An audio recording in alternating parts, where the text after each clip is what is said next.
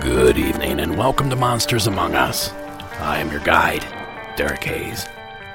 Welcome to the final regular episode of Season 8. And I have this thing absolutely stuffed with first-hand encounters. So let's not waste any time in getting started. Our first submission of the evening is hauntingly good.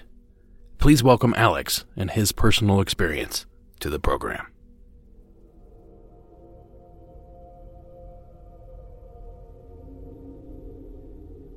Hey, Derek. This is Alex from Central Virginia. I've been enjoying your show incredibly a lot recently, so I decided I'd give you a call and leave you a brief tale of my own poltergeist experience.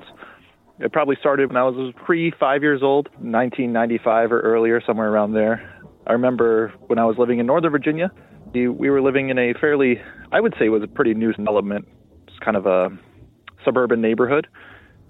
And when I was sleeping at night in my bed, I remember looking at my closet. It was an open door at the closet, and the clothes hangers were swaying back and forth, kind of like somebody had pushed them, and they had started this kind of pendulum motion, first towards the wall, then back towards me, then back and back and back, never really letting up. And I remember getting out of bed and going up closer and looking at it, thinking it was just sort of odd. But it didn't freak me out because, I didn't really know anything about what that could be or what could be causing that. So the next day, I told my mother, I saw my clothes hangers swaying back and forth, and she told me that it could simply be a trick of the eyes. That, the darkness can do that to your perception. And so, I just figured that's what it was. Darkness is weird and makes you see things that aren't really happening. And, for my whole life until pretty much now, I kind of just thought that that's what that was. I've started thinking about it more recently because we moved down into a much more rural area in about 1998, kind of a countryside. We built a new house, and it really kind of scarred me emotionally, honestly, to just pick up and go to some place where I knew nobody, and I couldn't ride my bike around the suburban neighborhood or anything like that anymore. It was just a big change, and it really... It had me up all night crying for nights and nights on end. And I feel like that might have, that just emotional outburst might have triggered something to attract itself to me. Because from that point on, pretty much, I was deathly afraid of being alone. I was deathly afraid of the dark, which was something that occurred before the move. So every night I wouldn't go to sleep unless I was sleeping directly outside of my sister's bedroom, because I just couldn't stand being too terribly far away from somebody, as if there was some sort of a presence that was sort of observing me, is kind of how it felt. Anywhere I would go, if I was alone, I felt like there might be something just sort of lurking invisibly in my periphery. I felt like it wasn't fair. I always wanted to be with somebody, and I couldn't be in the dark especially. So that's sort of how I felt for a really long time. Until I turned like 13, I couldn't even sleep in my own room by myself. I would go to sleep in my own room. I was in the middle of the bed with my head between the two pillows. I put my head on the pillows. I felt like it exposed me too much. So between the pillows, just looking around until I would just fall asleep. If the family was up watching TV and it was past my bedtime, I'd go upstairs, pretend to go to bed, and I would sneak down the stairs and crawl around until I could get to a place where I could watch the TV with them without them knowing I was there. It was that bad. I was just deathly afraid. And my family, being fairly devout Protestant, would have the deacons in the church pray over me, knowing that there was fear. And they attributed it to horror movies, which did certainly scare me quite a bit at that age. But after a while, all that fear just sort of faded, and I started growing up and becoming angsty. And I think around the time between I was 16 and 19, it was when things actually really popped off.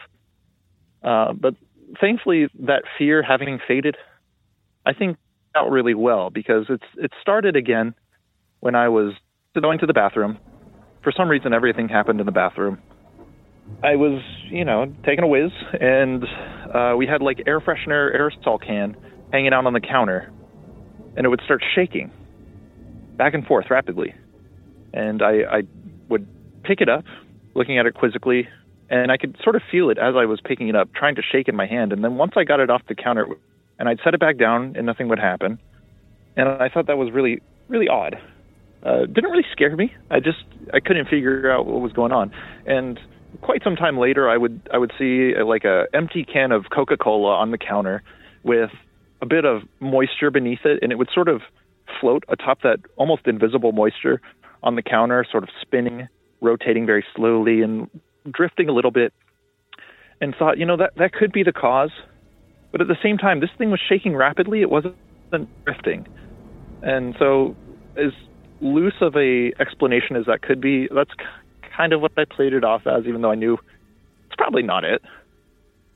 That actually happened twice. Once I picked it up and put it back down, it stopped shaking. And the second time, this was, all within a couple of week period, I picked it up, set it back down, and it continued to shake. So I picked it up, set it back down again, and then it stopped. That was weird. Okay, but, nothing's harmed me. There's nothing to be scared about. But then I went to another bathroom one night, and same thing, taking a whiz. And this is the bathroom I brush my teeth in, and I have a little glass that I use to rinse out my mouth at the end of brushing my teeth. And this night, as I was taking a whiz, finishing up, turn around, and that glass moves clear across the counter. This counter's 4 or 5 feet in length, maybe. It moved clear across the full length of that counter, really with purpose, I guess I would say. It wasn't slow. It was just, and then it was there. And I saw it in plain sight. So I picked it back up, set it back down where it was, and said, this goes here. And ever since that day, nothing of that sort has happened to me ever again. Honestly, it felt kind of victorious. I felt like I've defeated whatever it was that was trying to mess me by asserting my own will over its. But after having seen all that, thought about things moving on their own, it reminded me of that day when I was 4 or 5 years old, and I saw those clothes hangers swaying back and forth in my closet. And I thought, has anything else ever tricked my eyes in the darkness like that? And no, I can't really think of anything that has. Anything that I have observed up close that seems to be moving that actually hasn't been. And I think back when I was really young, those clothes hangers were actually moving, and that something may have attached itself to me at one point in time and didn't really go away until I've basically told it that, listen, I'm not scared. Yeah, since then, nothing's happened. Whether that thing still wants to feed on my fear, I don't know, but it's been about 15 years or so since the last encounter I've had. I've lived a pretty normal life without much unexplained happening, so I could say I'm probably done with whatever it was. Knock on wood. Well, thanks for listening to my call. Thank you, Alex. There's perhaps another element to this story that Alex may have overlooked. You see, many paranormal researchers claim, or at the very least suspect, that some poltergeist activity is actually caused by adolescent children in the home. It's further theorized that these children are somehow able to generate energy, affecting their surroundings. Now, I have no idea how this is supposed to be connected. I attempted to find some respectable information on the subject, but unfortunately I came up short. So is it possible that in some way, somehow, Alex was the cause of the chaos around him, without him even knowing it? Now, as strange as that sounds, I was pulling calls for this episode and I stumbled upon the following shortly after listening to Alex's submission. I felt that the synchronicities were at least worth pointing out, not to mention the fact that our second caller's kids may have also been the cause of the activity. But I'll let you be the judge of that. The following was submitted anonymously from the state of Wisconsin.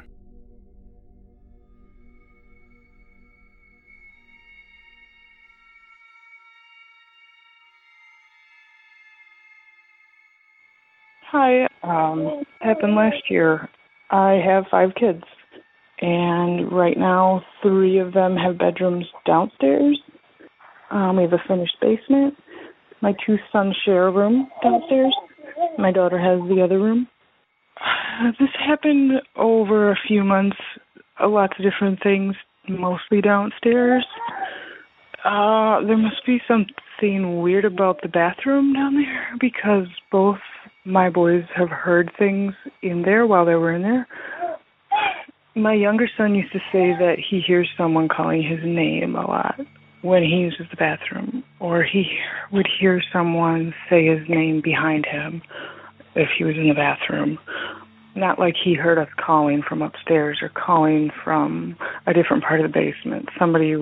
He would hear a voice call him within the bathroom when he was in the bathroom. It always scared him. He said he didn't know the voice. It didn't sound like any of us. It was like a high-pitched little girl voice. Sometimes he would say it came from the ceiling, and that's odd because they usually can't even hear us call them from downstairs. If we call them from upstairs, they usually can't hear us, so I don't know how he would hear us through the ceiling. So that was weird. My older son has used the bathroom down there and has heard laughing in the ceiling.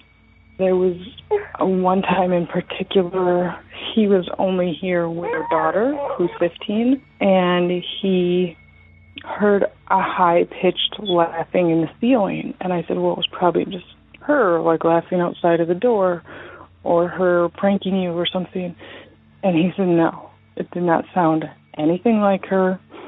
And she's always said that, well, it was not me. I didn't do anything. She was just upstairs. She didn't know anything about it till he came up and said that he heard that. And it's really weird. All these things, yeah, they do prank each other. They do try and scare each other sometimes. But it's always like they tell on themselves, kind of like, oh, ha, I got you, or whatever. It's not like a prank that they always deny for the next year and a half. So, I don't know, I believe them. They've always been really scared. They know something's up. Oh, when he heard the laughing in the ceiling, it was a high-pitched girly laughing, and he said he looked at the ceiling tiles above him, and it seemed like something was moving on top of the tiles. Now, nothing. We don't have any rodents or any squirrels or anything in our house. We never had a problem with that. But he said that he thought the ceiling tiles moved around like something was up there. Maybe he was just scared and he imagined that, but I don't know. But yeah, we have those little foam, like drop-in ceiling tiles that are really lightweight. So it's not like a person could be up there or anything. Other thing that was really kind of the first thing that scared my youngest son, I told my boys to go down to bed, and I would come down and say goodnight to them. You know, I told them to go brush your teeth, go to the bathroom, go get in bed. It takes them a few minutes to settle down and everything, so I was just doing some stuff in the kitchen. I was going to come down. My younger son started yelling and screaming and crying.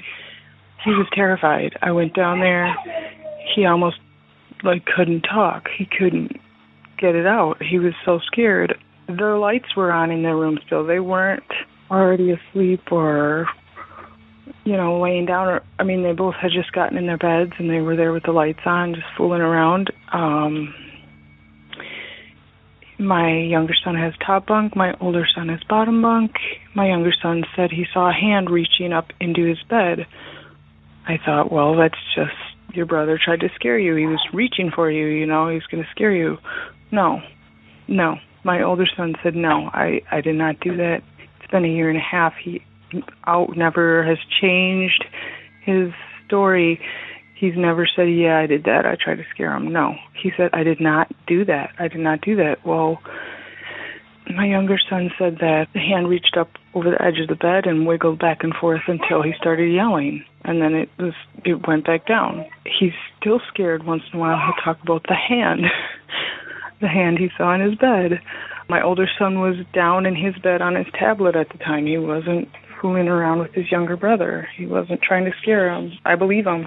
And then, once in a while he'll talk about it. But one of the last times he told me about it, he said it was red and white striped. And I heard that on another caller. He had a red and white striped guy that was running next to his car when he was falling asleep driving. And it was always the same story, that the hand was there and it wiggled back and forth, and then it went down when he started yelling. But he only said the last few times that it was red and white stripes, so I don't know if he was 6 when this happened, so maybe he just didn't realize that was something weird he should tell me. I believe him. I don't know. It's really weird. Sometimes when you're a little kid and you tell somebody something, you think that they can see what you saw, or like you can picture it in your mind the way that they saw it, and he didn't realize that he should have told me it was red and white striped hand.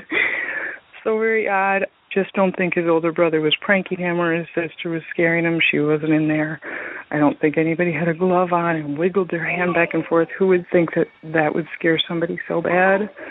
But I hope you can use the story. Love the podcast. Hope to hear this soon. Thanks. Bye-bye. Thank you, caller. There was another element besides the adolescent-driven poltergeist activity that I thought was worth mentioning. Longtime listeners may remember me discussing an Unsolved Mysteries episode from back in the day that dealt with the haunting of a home, and it all seemed to stem from the young boy's bunk bed.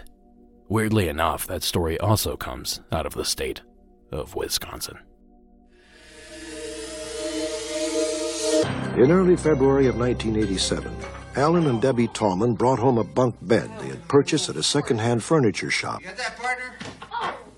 They assembled the bed and stored it in their basement. That's right, didn't we? Oh, look at... When the bunk bed was moved upstairs, it marked the beginning of 9 months of horror for the Tallmans. From the moment the bed was first slept in, the house appeared to be haunted by spirits that terrorized first the children, then the entire family. You're getting so big for Daddy. I was afraid for my life. I also was very afraid for my family. I had visions of coming home from work and actually seeing my family destroyed, brutally murdered or just laying there dead. The house where the Tallmans lived had no known history of hauntings, and the Tallmans had never in their lives given ghosts a second thought. They are regular churchgoers. Debbie is a housewife and mother, and Alan is shift supervisor in a manufacturing plant. They are credible and responsible citizens, but their paranormal experiences have left them deeply scarred. They ask that actors portray them in this story and that their children's real names not be used. The Tallmans feel they were in a battle with forces they do not understand, a battle they were destined to lose. Of course, that clip comes courtesy of Unsolved Mysteries from NBC. I've linked to the entire Tallman video in the show notes, and I highly recommend you guys check it out. Now, as if those coincidences weren't enough, our caller also mentioned that the hand her son saw was white and red striped. And as our caller pointed out, that description sounds eerily similar. Back on episode 15 of season 4, I shared a call about a man named Alan that also saw a man painted red and white striped. Here is that call. Hi, Derek. This is Alan in Mesa, Arizona again. I was recently listening to episode 3 of season 4 and Caitlin's account of the skinwalker. I've had a similar experience living in Arizona all my life. This event happened in approximately 1990 on the San Carlos Indian Reservation in southeast Arizona. It was late at night. I had been to the car races in Globe and was returning home driving down US 70 to Safford. It was about 2 o'clock in the morning, and I was fairly tired. I was only 17 years old, and I was driving along, and it started to slow down because I was getting sleepy. I just passed through the town of Peridot, and I don't know, I had probably slowed down to about 40, 45 miles an hour. As I was driving along, I heard a tapping on the side window of my truck. Not thinking about it, I was concentrating on the road. It tapped again, and then a bang. And I looked over, and there seemed to be a person running next to me on the road. So it kind of freaked me out. I dropped her down in third gear and took off. Got down the road a few more miles. Kind of woke up by now. And as I went through the small town of Bylis, got past there, started getting sleepy again. So I just began slowing down, and again, there was a tapping on my window and then a bang. Looked over, and it was the same figure running next to me. It was a tall, pale man with red stripes painted on his body, and he was keeping pace with me, like I said, at about 40, 45 miles an hour. So I, again, switched gears and took off. With that being said, I was driving through the San Carlos Indian Reservation, which is an Apache reservation, to reference Caitlin's story in the episode. And I got home, kind of freaked out, now wide awake. It's right around 2:30 now in the morning. Talked to my dad, didn't really say anything to him about the situation, just that I got in late. Fast forward to 1993, I'm stationed in 29 Palms, California with the Marines, and talking with my roommate, telling the same story, and he goes absolutely ghost white. And I said, "What's wrong, Johnny?" He had a roommate earlier that lived in Lordsburg, New Mexico, that drove the same route that I drove when he went home on leave, and had the exact same experience only 2 years previous to that. So that would be 1991. So just thought I'd give a little bit of light on the Caitlin's experience, and hope you like the story. I will call him back in more again. Thank you. Have a good day. Bye.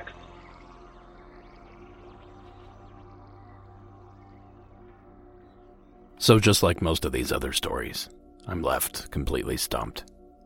I couldn't begin to guess what these painted men are, or where they're coming from.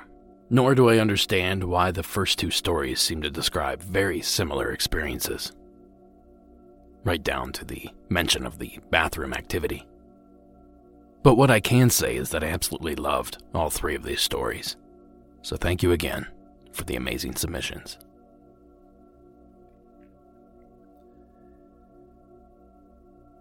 Now this is just the tip of the iceberg. I have so many more amazing tales to share with you, but we may as well get these announcements out of the way. Follow the show on social media, Instagram, Facebook, and Twitter. And don't forget about that Facebook group. If you have a story you would like to share, simply call the hotline at 1-888-608-NIGHT. That's 1-888-608-6444.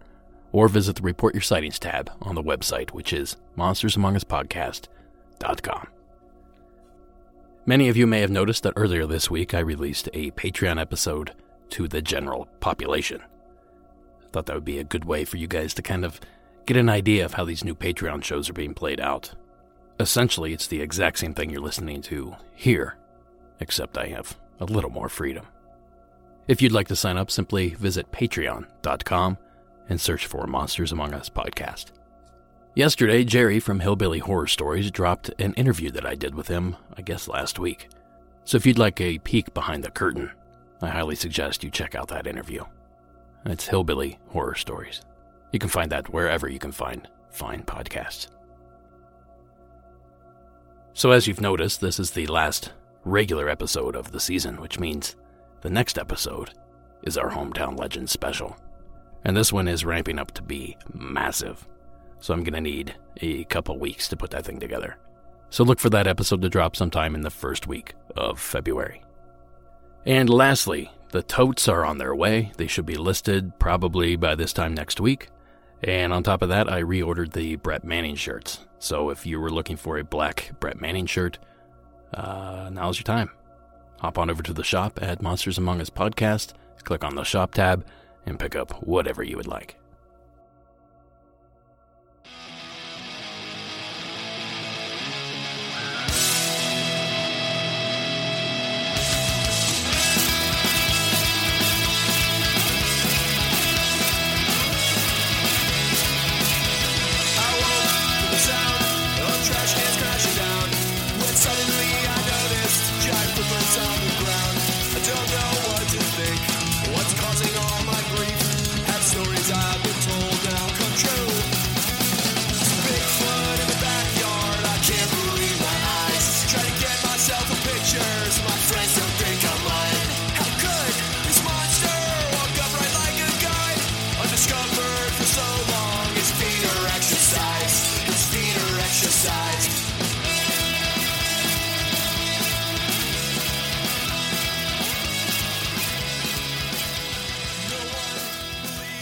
And that was a new song by the group 8-Bit, called Bigfoot in My Backyard. 8-Bit is a band out of New York State, and a big thank you to Bradley for sending that song in. Awesome work, guys. Well, since we played a little Bigfoot song, I figured why not play a Bigfoot story. And Randy out of the state of Washington has one that's downright bone-rattling. Hey, well, my name's Randy from Washington State, and I listen to your podcast. So I figured I'd chime in a little bit. Stories from back in 2005. Me and my cousin were up hunting on the border of Washington, Idaho, Canada, and we were about 23 miles from the closest town, and we're about 6 miles away from anybody near where we were at. We were up just trying to see some deer season. Went down an old logging trail. Hadn't been used in a long time. And we knew it ended up as an old pond, and down the left side of it was like a hill drop, and it kind of circled up towards us, and we sat in that area for a little while, and on the right side of us was a hill. And we were sitting there for a little while, and some does popped up, and probably about 20 minutes, the little does were still hanging around in front of us, less than 50 yards. And down below us, we could hear branches breaking down below us. And it kept coming towards the left and started crawling up that hill. And as it got towards the top of the hill, we heard a growling screech like we'd never heard before. And me and him are both pretty familiar with bears, wolves, cougars, all that jazz. And those deer went running right by us, and I mean within feet, like we weren't even there. And at the same time, we could hear what sounded like giant footsteps running on the hillside, just boom, boom, boom. But the strides had to be really big, and we could hear, some big logs, old rotten logs breaking at the same time, just because of the distance it covered. We went up there to see if we could see what it was, never got a sight of it, saw some big imprints, but nothing that was definite on what it might be. But it kind of freaked us out because I've never seen a deer run by us like that before, so we decided to hightail it out of there. We went about 2 miles away, and this was another big bowl, I guess you could say. Dove down in this bowl, and we get down there and we see something that's a little odd looking, something that we've never seen before. And it was this half-built teepee built around a big tree. And it was probably about 8 feet tall. I'm 6 foot, and it was taller than what I could reach. On the inside of it was hundreds and hundreds of bones. And what we could recognize was part of a cougar leg, a couple deer bones, skull of a moose. To this day, we have no idea what it was. It was all pretty fresh, and it reeked. That entire area was a smell I hadn't smelled before, a mixture of decomposing and something else. But it was pretty weird to see all those bones all lined up like that. And then, so of course, we go into town trying to find out what the deal is about that area. So we talked to a couple locals. And I won't say where because they don't like it, but a guy said they don't talk about that stuff in town, but asked where it was, and all he said that there's been a lot of sightings of some big creatures up in that area, and everybody stays out of there, which would probably suggest why we never saw anybody around there. And what was interesting, less than 6 months later, we went back up there, and the whole area had been logged out, and that whole bone pile was gone. So hope you enjoy it. Thank you. Thank you, Randy. I suppose it's obvious that the loggers didn't report their discovery of the mysterious bone pile. If they had, I'm sure, at some point we would have heard of it. Even if the structure and collection were made by a rogue human, you'd think something like that would be newsworthy. That is a strange collection of items.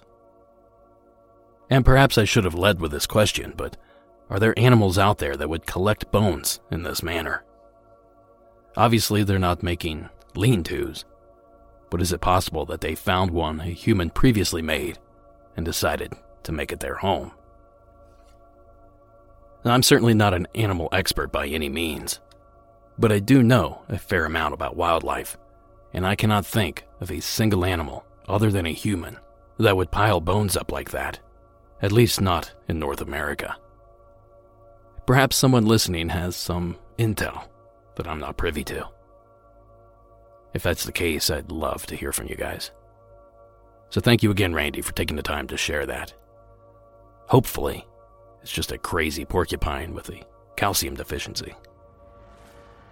But if they're collecting moose skulls, cougar bones, I don't know. All bets are off. Thanks again, Randy. Now our next story takes us to southwestern Pennsylvania. The following is Johnny Moe's story out of the Keystone State.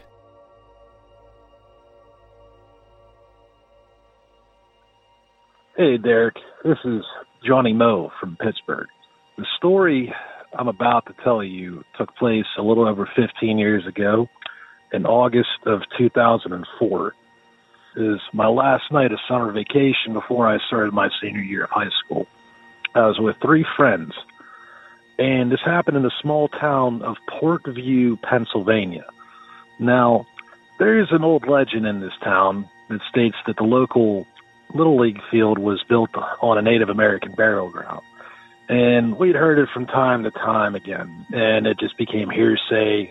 And a lot of us thought the parents had made that up to keep people out of there at night because of the secluded location.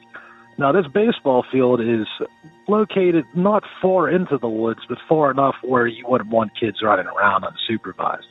It's also adjacent to 2 local cemeteries, which we thought at the time was the origin of this legend. However, as I digress, I can prove that that is not the case. So, 3 friends and I were venturing down a dirt path that leads from the main road to the baseball field area, because I just want to stress that the 4 of us were sober at the time of this story. However, that was not our intentions as we ventured off into the woods. Unfortunately, that night it did not come to that. So, as we were walking through this, it was approximately maybe 9, 10 at night, warm, dark, a little bit windy, and I remember it vividly to this day. I had heard a bunch of voices talking, several young voices, sounded like children. But we couldn't understand what they were saying. We could just tell that the voices were coming from deeper into the woods near the baseball field. Well, granted, we figured it was just other kids like ourselves out having fun the night before classes started. So we walked a little bit further, and we approached the baseball field from a distance. Granted, it was probably about maybe 100 feet away, and we were at a slight elevation due to the multiple hills in the area here in southwestern Pennsylvania. So we had a pretty good vantage point of the entire scene. Now, the field was lit up with yellow safety lights, not real bright, just enough to let you see what's happening down there, unfortunately. And we saw about at least a dozen different figures, children, running around the field. And it didn't occur to me what I was seeing at the time until I noticed that they were translucent. I saw one look me right in the eyeballs and realized that I could see the trees behind him through his body. And they all had a dark brownish hue to them. They weren't shadow people. This was something else entirely. And I froze in my steps. I was so scared that just what was happening. I refused to notice that, my other 3 friends had already started running out of there. They realized what was happening as well. So I followed suit, running back up the path where we came, and I swear to this day I heard someone chasing me out of this woods in the tall grass, and I looked behind and no one was there. So we made it back to the main road and we regrouped, talked about what we just seen. Now, most of the people there, you know, I still talk to this day, and one of which refuses to acknowledge the incident even happened. The other two admit something happened, but the three of them really don't like speaking about it. Personally, it kind of started my whole interest in this subject here, and well, I just want to say thanks for your podcast, because that's what eventually led me to. And because I know you research every one of these stories, if you research the town, it's Port Vue, spelled V-U-E. Now, this is an important piece of information I'm about to share, because this is what really opened my eyes and scared the crap out of me. Years later, I was trying to find any information I could whatsoever on this burial ground by researching online. And there was very, very minimal information just because of the, how should I say this, unpopular nature of this particular town. Very small, no reason for anyone to go there unless you know someone that lives there. Well, it was years later, I was doing some research online. I found a website called Tube City Online, which features the history of the city of McKeesport and the surrounding communities, Port Vue being one of which. And on this website, they have multiple documents in PDF form, one of which was a newsletter sent out to the residents of Port Vue in 1976 for the country's bicentennial. Now, in this document, there is a small history of an archaeological dig that took place in the town of Port Vue in the late 1800s and carried on through the early 1900s. And in this specific area known as Portsmouth Drive, it was found a child cemetery from the Neolithic era. Now, when I read that, my blood just kind of went cold there, because I realized that, well, it's certainly explained a lot of what I was seeing, as well as some of the other things we heard about the area over the years. And talking to some other people that live nearby, there's a row of houses located not too far from this area that other people believe sit on top of the Native American burial ground. People I've spoken with said they've seen Native Americans inside their basements walking through walls telling them that they need to leave immediately. Some people have vivid nightmares, wake up, they see them inside their bedrooms, things of that nature. One of these stories actually came from a local police officer who lived on that street and was not inclined to lie, because I went to high school with some of his children. So that's my story. Thanks for all your good work, man. Just found your podcast recently, and I've been playing the heck out of it every day here. Keep up the good work. Later. Thank you, Johnny Mo. Johnny Mo took my advice, and it paid off. Research the area of your sighting. Johnny Mo did just that and uncovered a children's cemetery. Now, of course, the simple presence of a children's cemetery in that area doesn't solve the case, but it does lend some anecdotal evidence to Johnny Mo's claims.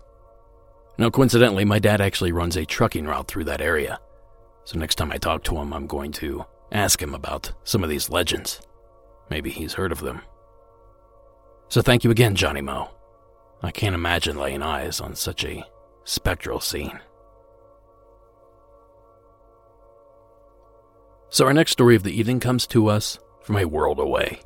The following is Theasia's Call from New Zealand.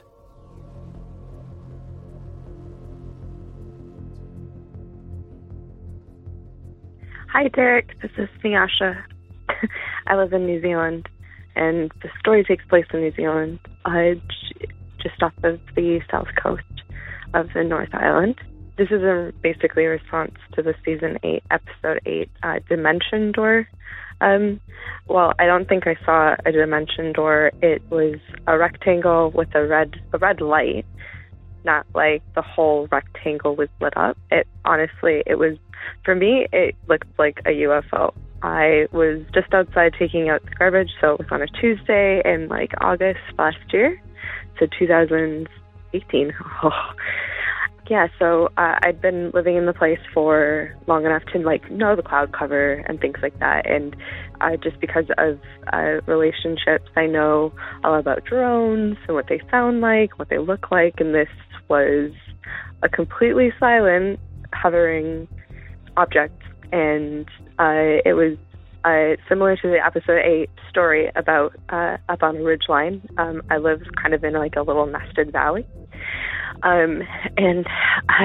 So I'm very familiar with the stars and things like that, and there wasn't any clouds, so it was just this black rectangle that had the appearance of not being too far up, above houses on the ridgeline, but not far up. I'm not going to post any pictures, but anyway, kind of crazy.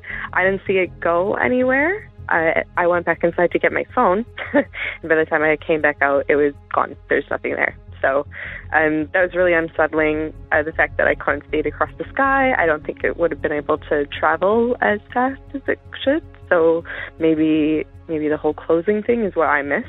But I just thought I would call and share my story. You have a great show. You have a great format. But yeah, I hope you can use this for the show and that you continue to make the show.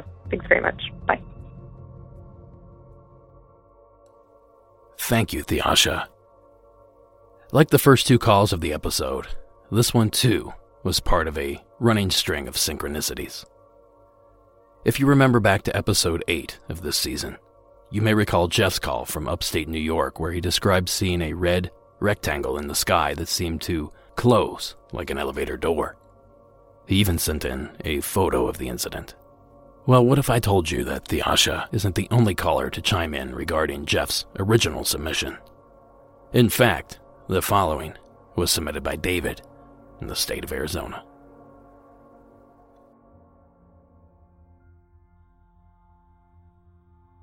Hey, Derek. Hey, this is David in Arizona, beautiful Arizona. I live about 30 miles southwest of Phoenix. If you get a map and draw a line, you'll see that there's not a lot out there. We're just surrounded by desert and sky. In this area, because we have Luke Air Force Base out to our northeast, we see F-22s, F-35s, F-16s, and then, Sky Harbor traffic. We see a lot of commercial. So I see a lot of night sky. I know what I'm seeing. So the area that we live in is, I guess you could call it UFO-ish. There's a lot of sightings out here. I haven't seen anything, not a thing, a lot of airplanes. Nice clear skies. But again, I haven't seen a traditional UFO. But the story I have is UFO related. And what prompted me to call is the gentleman in upstate New York that saw the elevator closing, the portal kind of thing. Because I thought I was crazy. The story I'm going to tell you is a little nuts. So, and I've never told anyone this. It's just one of those kinds of stories that, nobody would believe you. But maybe your listeners would, and you, I don't know. So anyway, in the middle of the night, a lot of times I'll get up and look around. I sometimes have trouble sleeping, so I'll go out in the back and just kind of walk from side to side of the property and, just hang out and, go back to bed, that kind of thing. So it's about 2:00, I don't know, maybe a year ago, something like that. And I walk out in the back, and I walk kind of to my right, which leads to the northeast sky. And I look up, and there is a disc. When I say disc, it's so hard. It's like something that's about, 10% of the moon. Okay? And it's gold. Radiating is the light, but not like moon light. And it's in a place that it shouldn't be. It shouldn't be. Things would have to be huge to be way up there in the sky and look like that. So anyway, round object, dim gold glow, but bright enough, pretty color actually. So, I'm looking at that, I'm like, what is that? So I do what everybody else does. I look down, I look back up, and as I look up, this thing is getting bigger, like if you were to think of a camera iris getting bigger, and it got to be about the size, half the size of the moon. So I'm looking at this. I'm like, holy, what is that? I mean, that's impossible. It's in a place where the moon doesn't even go to that area. So anyway, so this thing's half that size. I can't say I'm freaking out. I'm just like, what in the world? Because it's happening pretty quickly. And and of course I didn't take my eyes off it again. So as I'm watching, it starts to get smaller, just the same kind of deal, like an iris closing. And then it's gone, right? And I'm like, I'm still looking, and a little tiny dot comes out of it, like if a satellite, right? You know, we've all seen satellites going across the sky.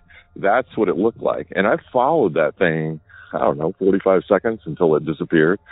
So here we have whatever that was. You know, I mean, if you were going to do like a science fiction movie and have a portal, that's what you would do. So it's like that. That's really it. So I appreciate what you do. I was never a huge UFO fan because most people make fun of it, and even the other shows that take it seriously make fun. But the calls and, you know, your take on it really give people a reason to call. And, you know, I hope you have an idea of what this might be, or more people have seen this, because it was amazing. And it was something I felt like I was honored to see it, because it's just not in our frame of reference. I mean, that's why I've never told anybody. But anyway, I hope this helps, and I look forward to hearing what you guys have to say. Thanks, Derek. Bye. Thanks, David.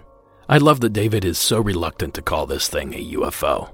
To me, that tells me that he's very careful with the words that he throws around, and that he also knows what the weight of a word like UFO carries. In short, it somehow makes Daniel's story more believable. And I know what everyone is thinking. What are these things? Are they some sort of craft? A projected light? Or perhaps a doorway to another dimension?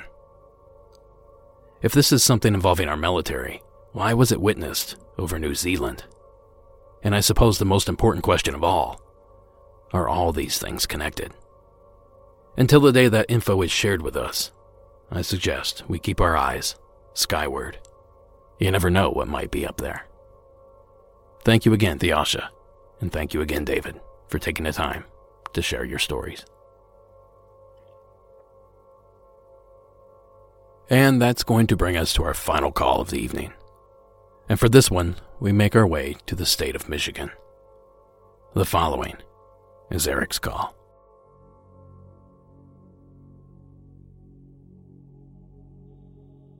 Hey, Derek. My name is Eric. I am calling from Michigan. This story took place in probably around 2004 in Livonia, Michigan. There was a place called Ardmore Center, which is an abandoned mental institution or whatever it was. And me and my friends used to go break into it, and it was shaped like an L. So the bottom of the L would be facing the road. So once you get across the road, you'd really quick run across, and then you'd be behind the bottom of the L, so you would be blocked from the road. And on two occasions, we had the first one, it like had a light snowing, and we kept hearing it sounded like footsteps in this like wet snow.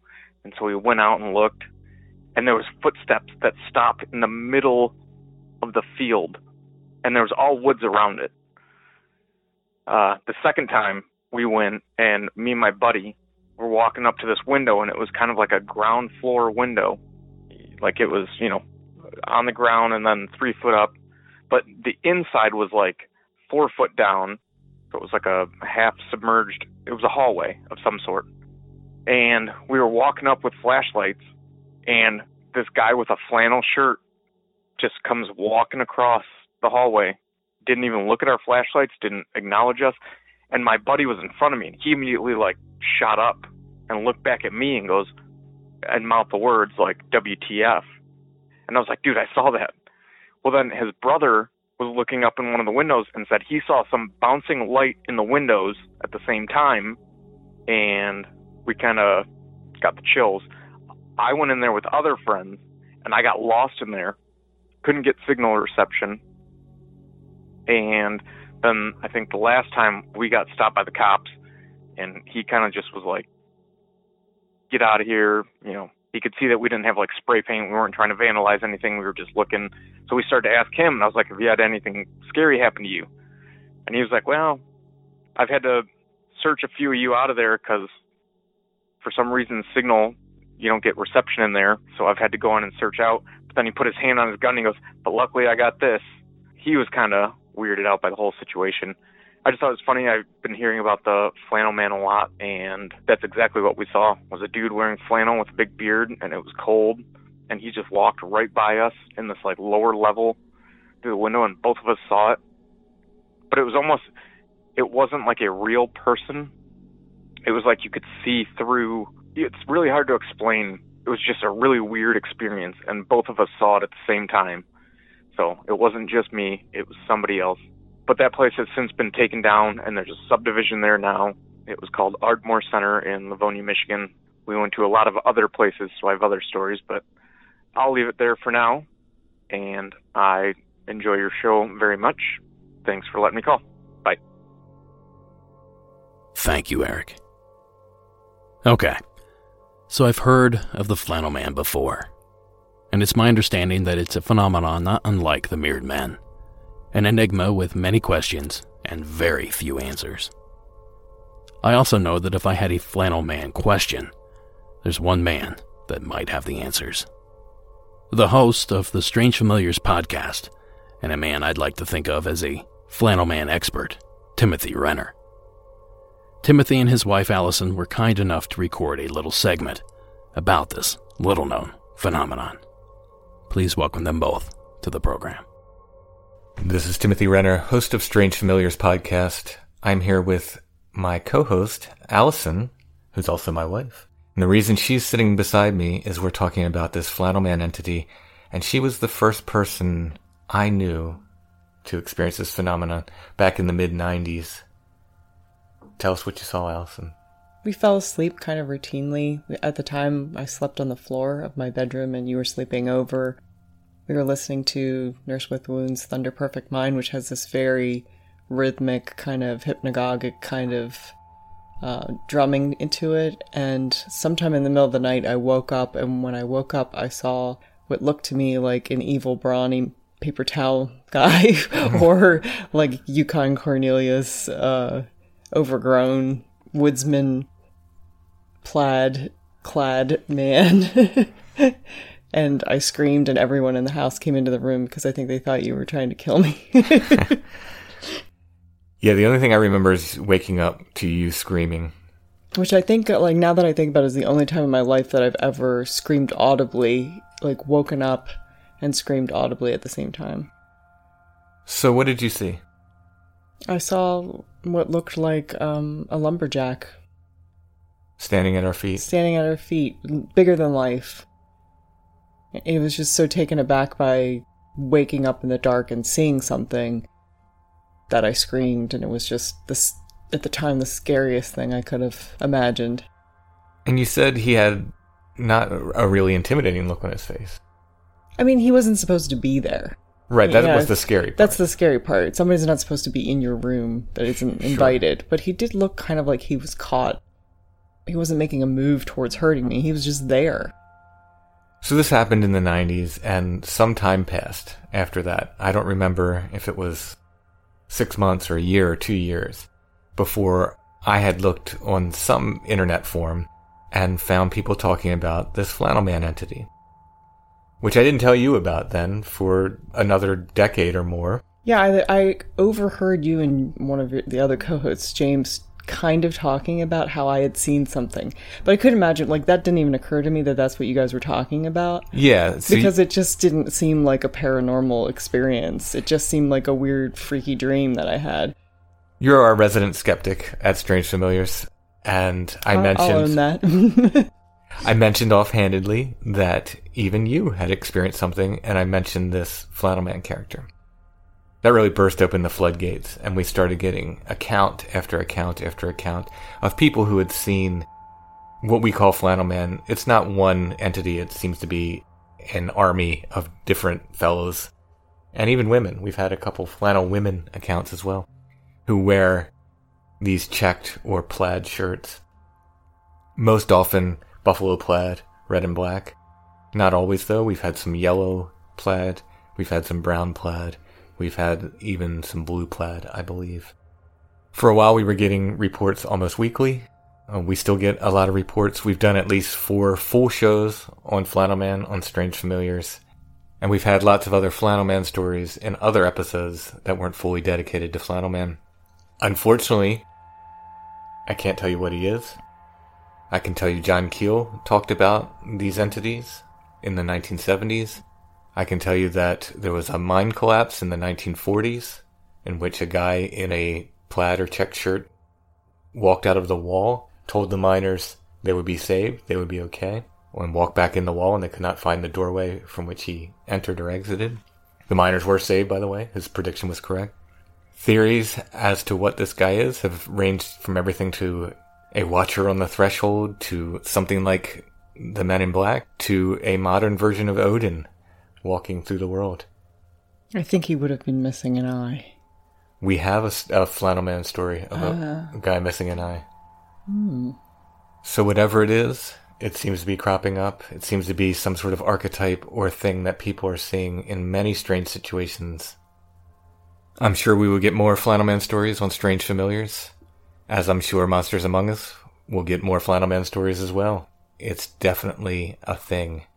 You can go to strangefamiliars.com and find all of our flannel-related content there as well.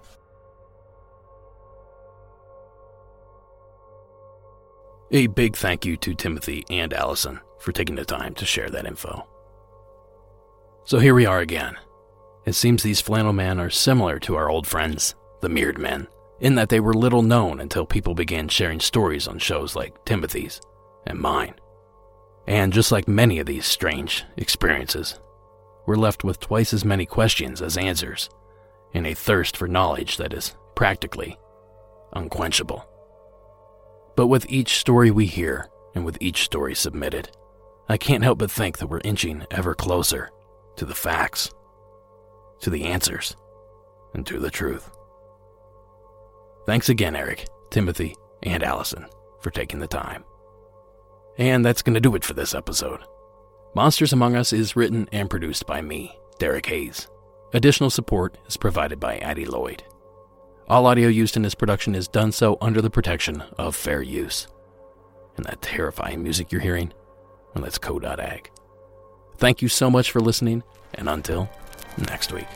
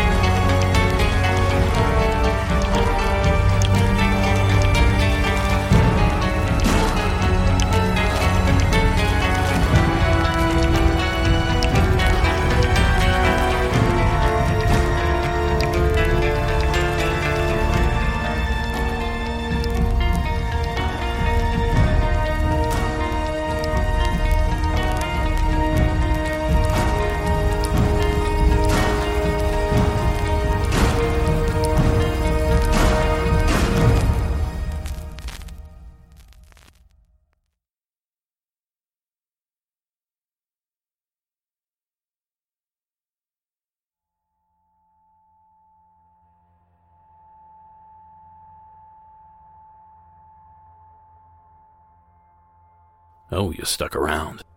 Well, I haven't done anything with the grab bag segment in quite a while, so I thought, let's grab bag tonight's written submission. So, sight unseen, the following story comes to us from Jay in the state of Maine. Hi, Derek.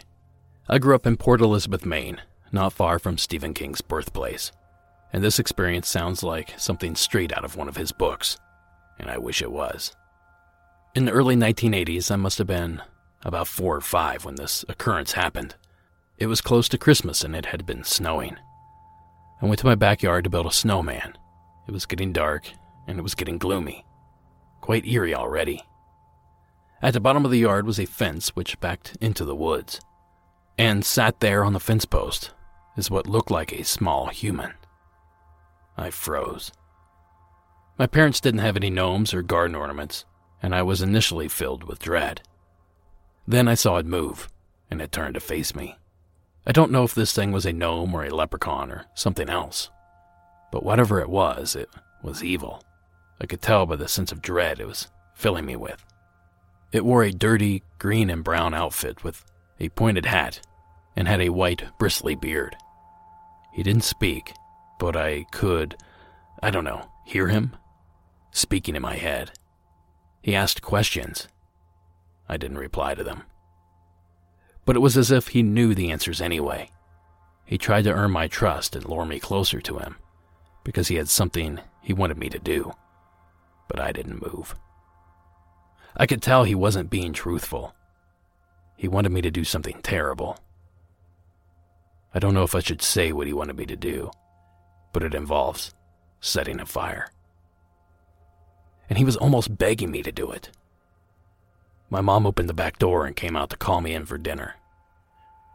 Then the gnome, or whatever it was, and I remember this part vividly, it jumped off the post into the snow and scurried into the woods. The way he moved from the top of the pile gave me the creeps. And the only way I can describe his walk is how people with dwarfism walk. But he was no more than maybe 60 centimeters tall. My mother didn't see him, and I wish I went to see if he left tracks in the snow, but I was too scared to even go near the end of my backyard ever again, in fear of being taken somewhere. I never told my parents because they'd think I was crazy or making things up.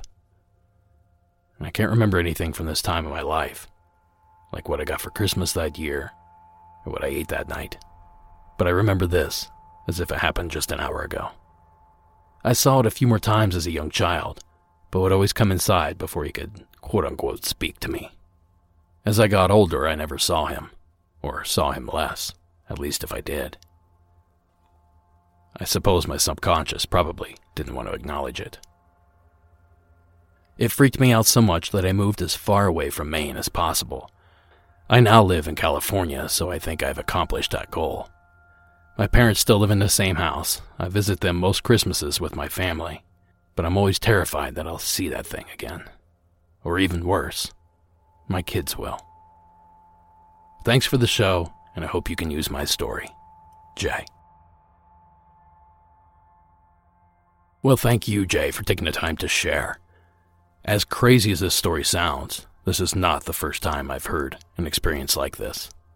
And this next bit of information may not be what Jay wants to hear, but a majority of the cases that I've heard about, ironically, take place in the state of California. In fact, if you go back to Monsters and Mysteries in America, there's a case of a small gnome-like creature that fits the same exact description that Jay gave, and that actually took place somewhere in Central California. So thank you again, Jay, for taking the time to share that story. And thank you for sticking around to the end of the program. Have a great night.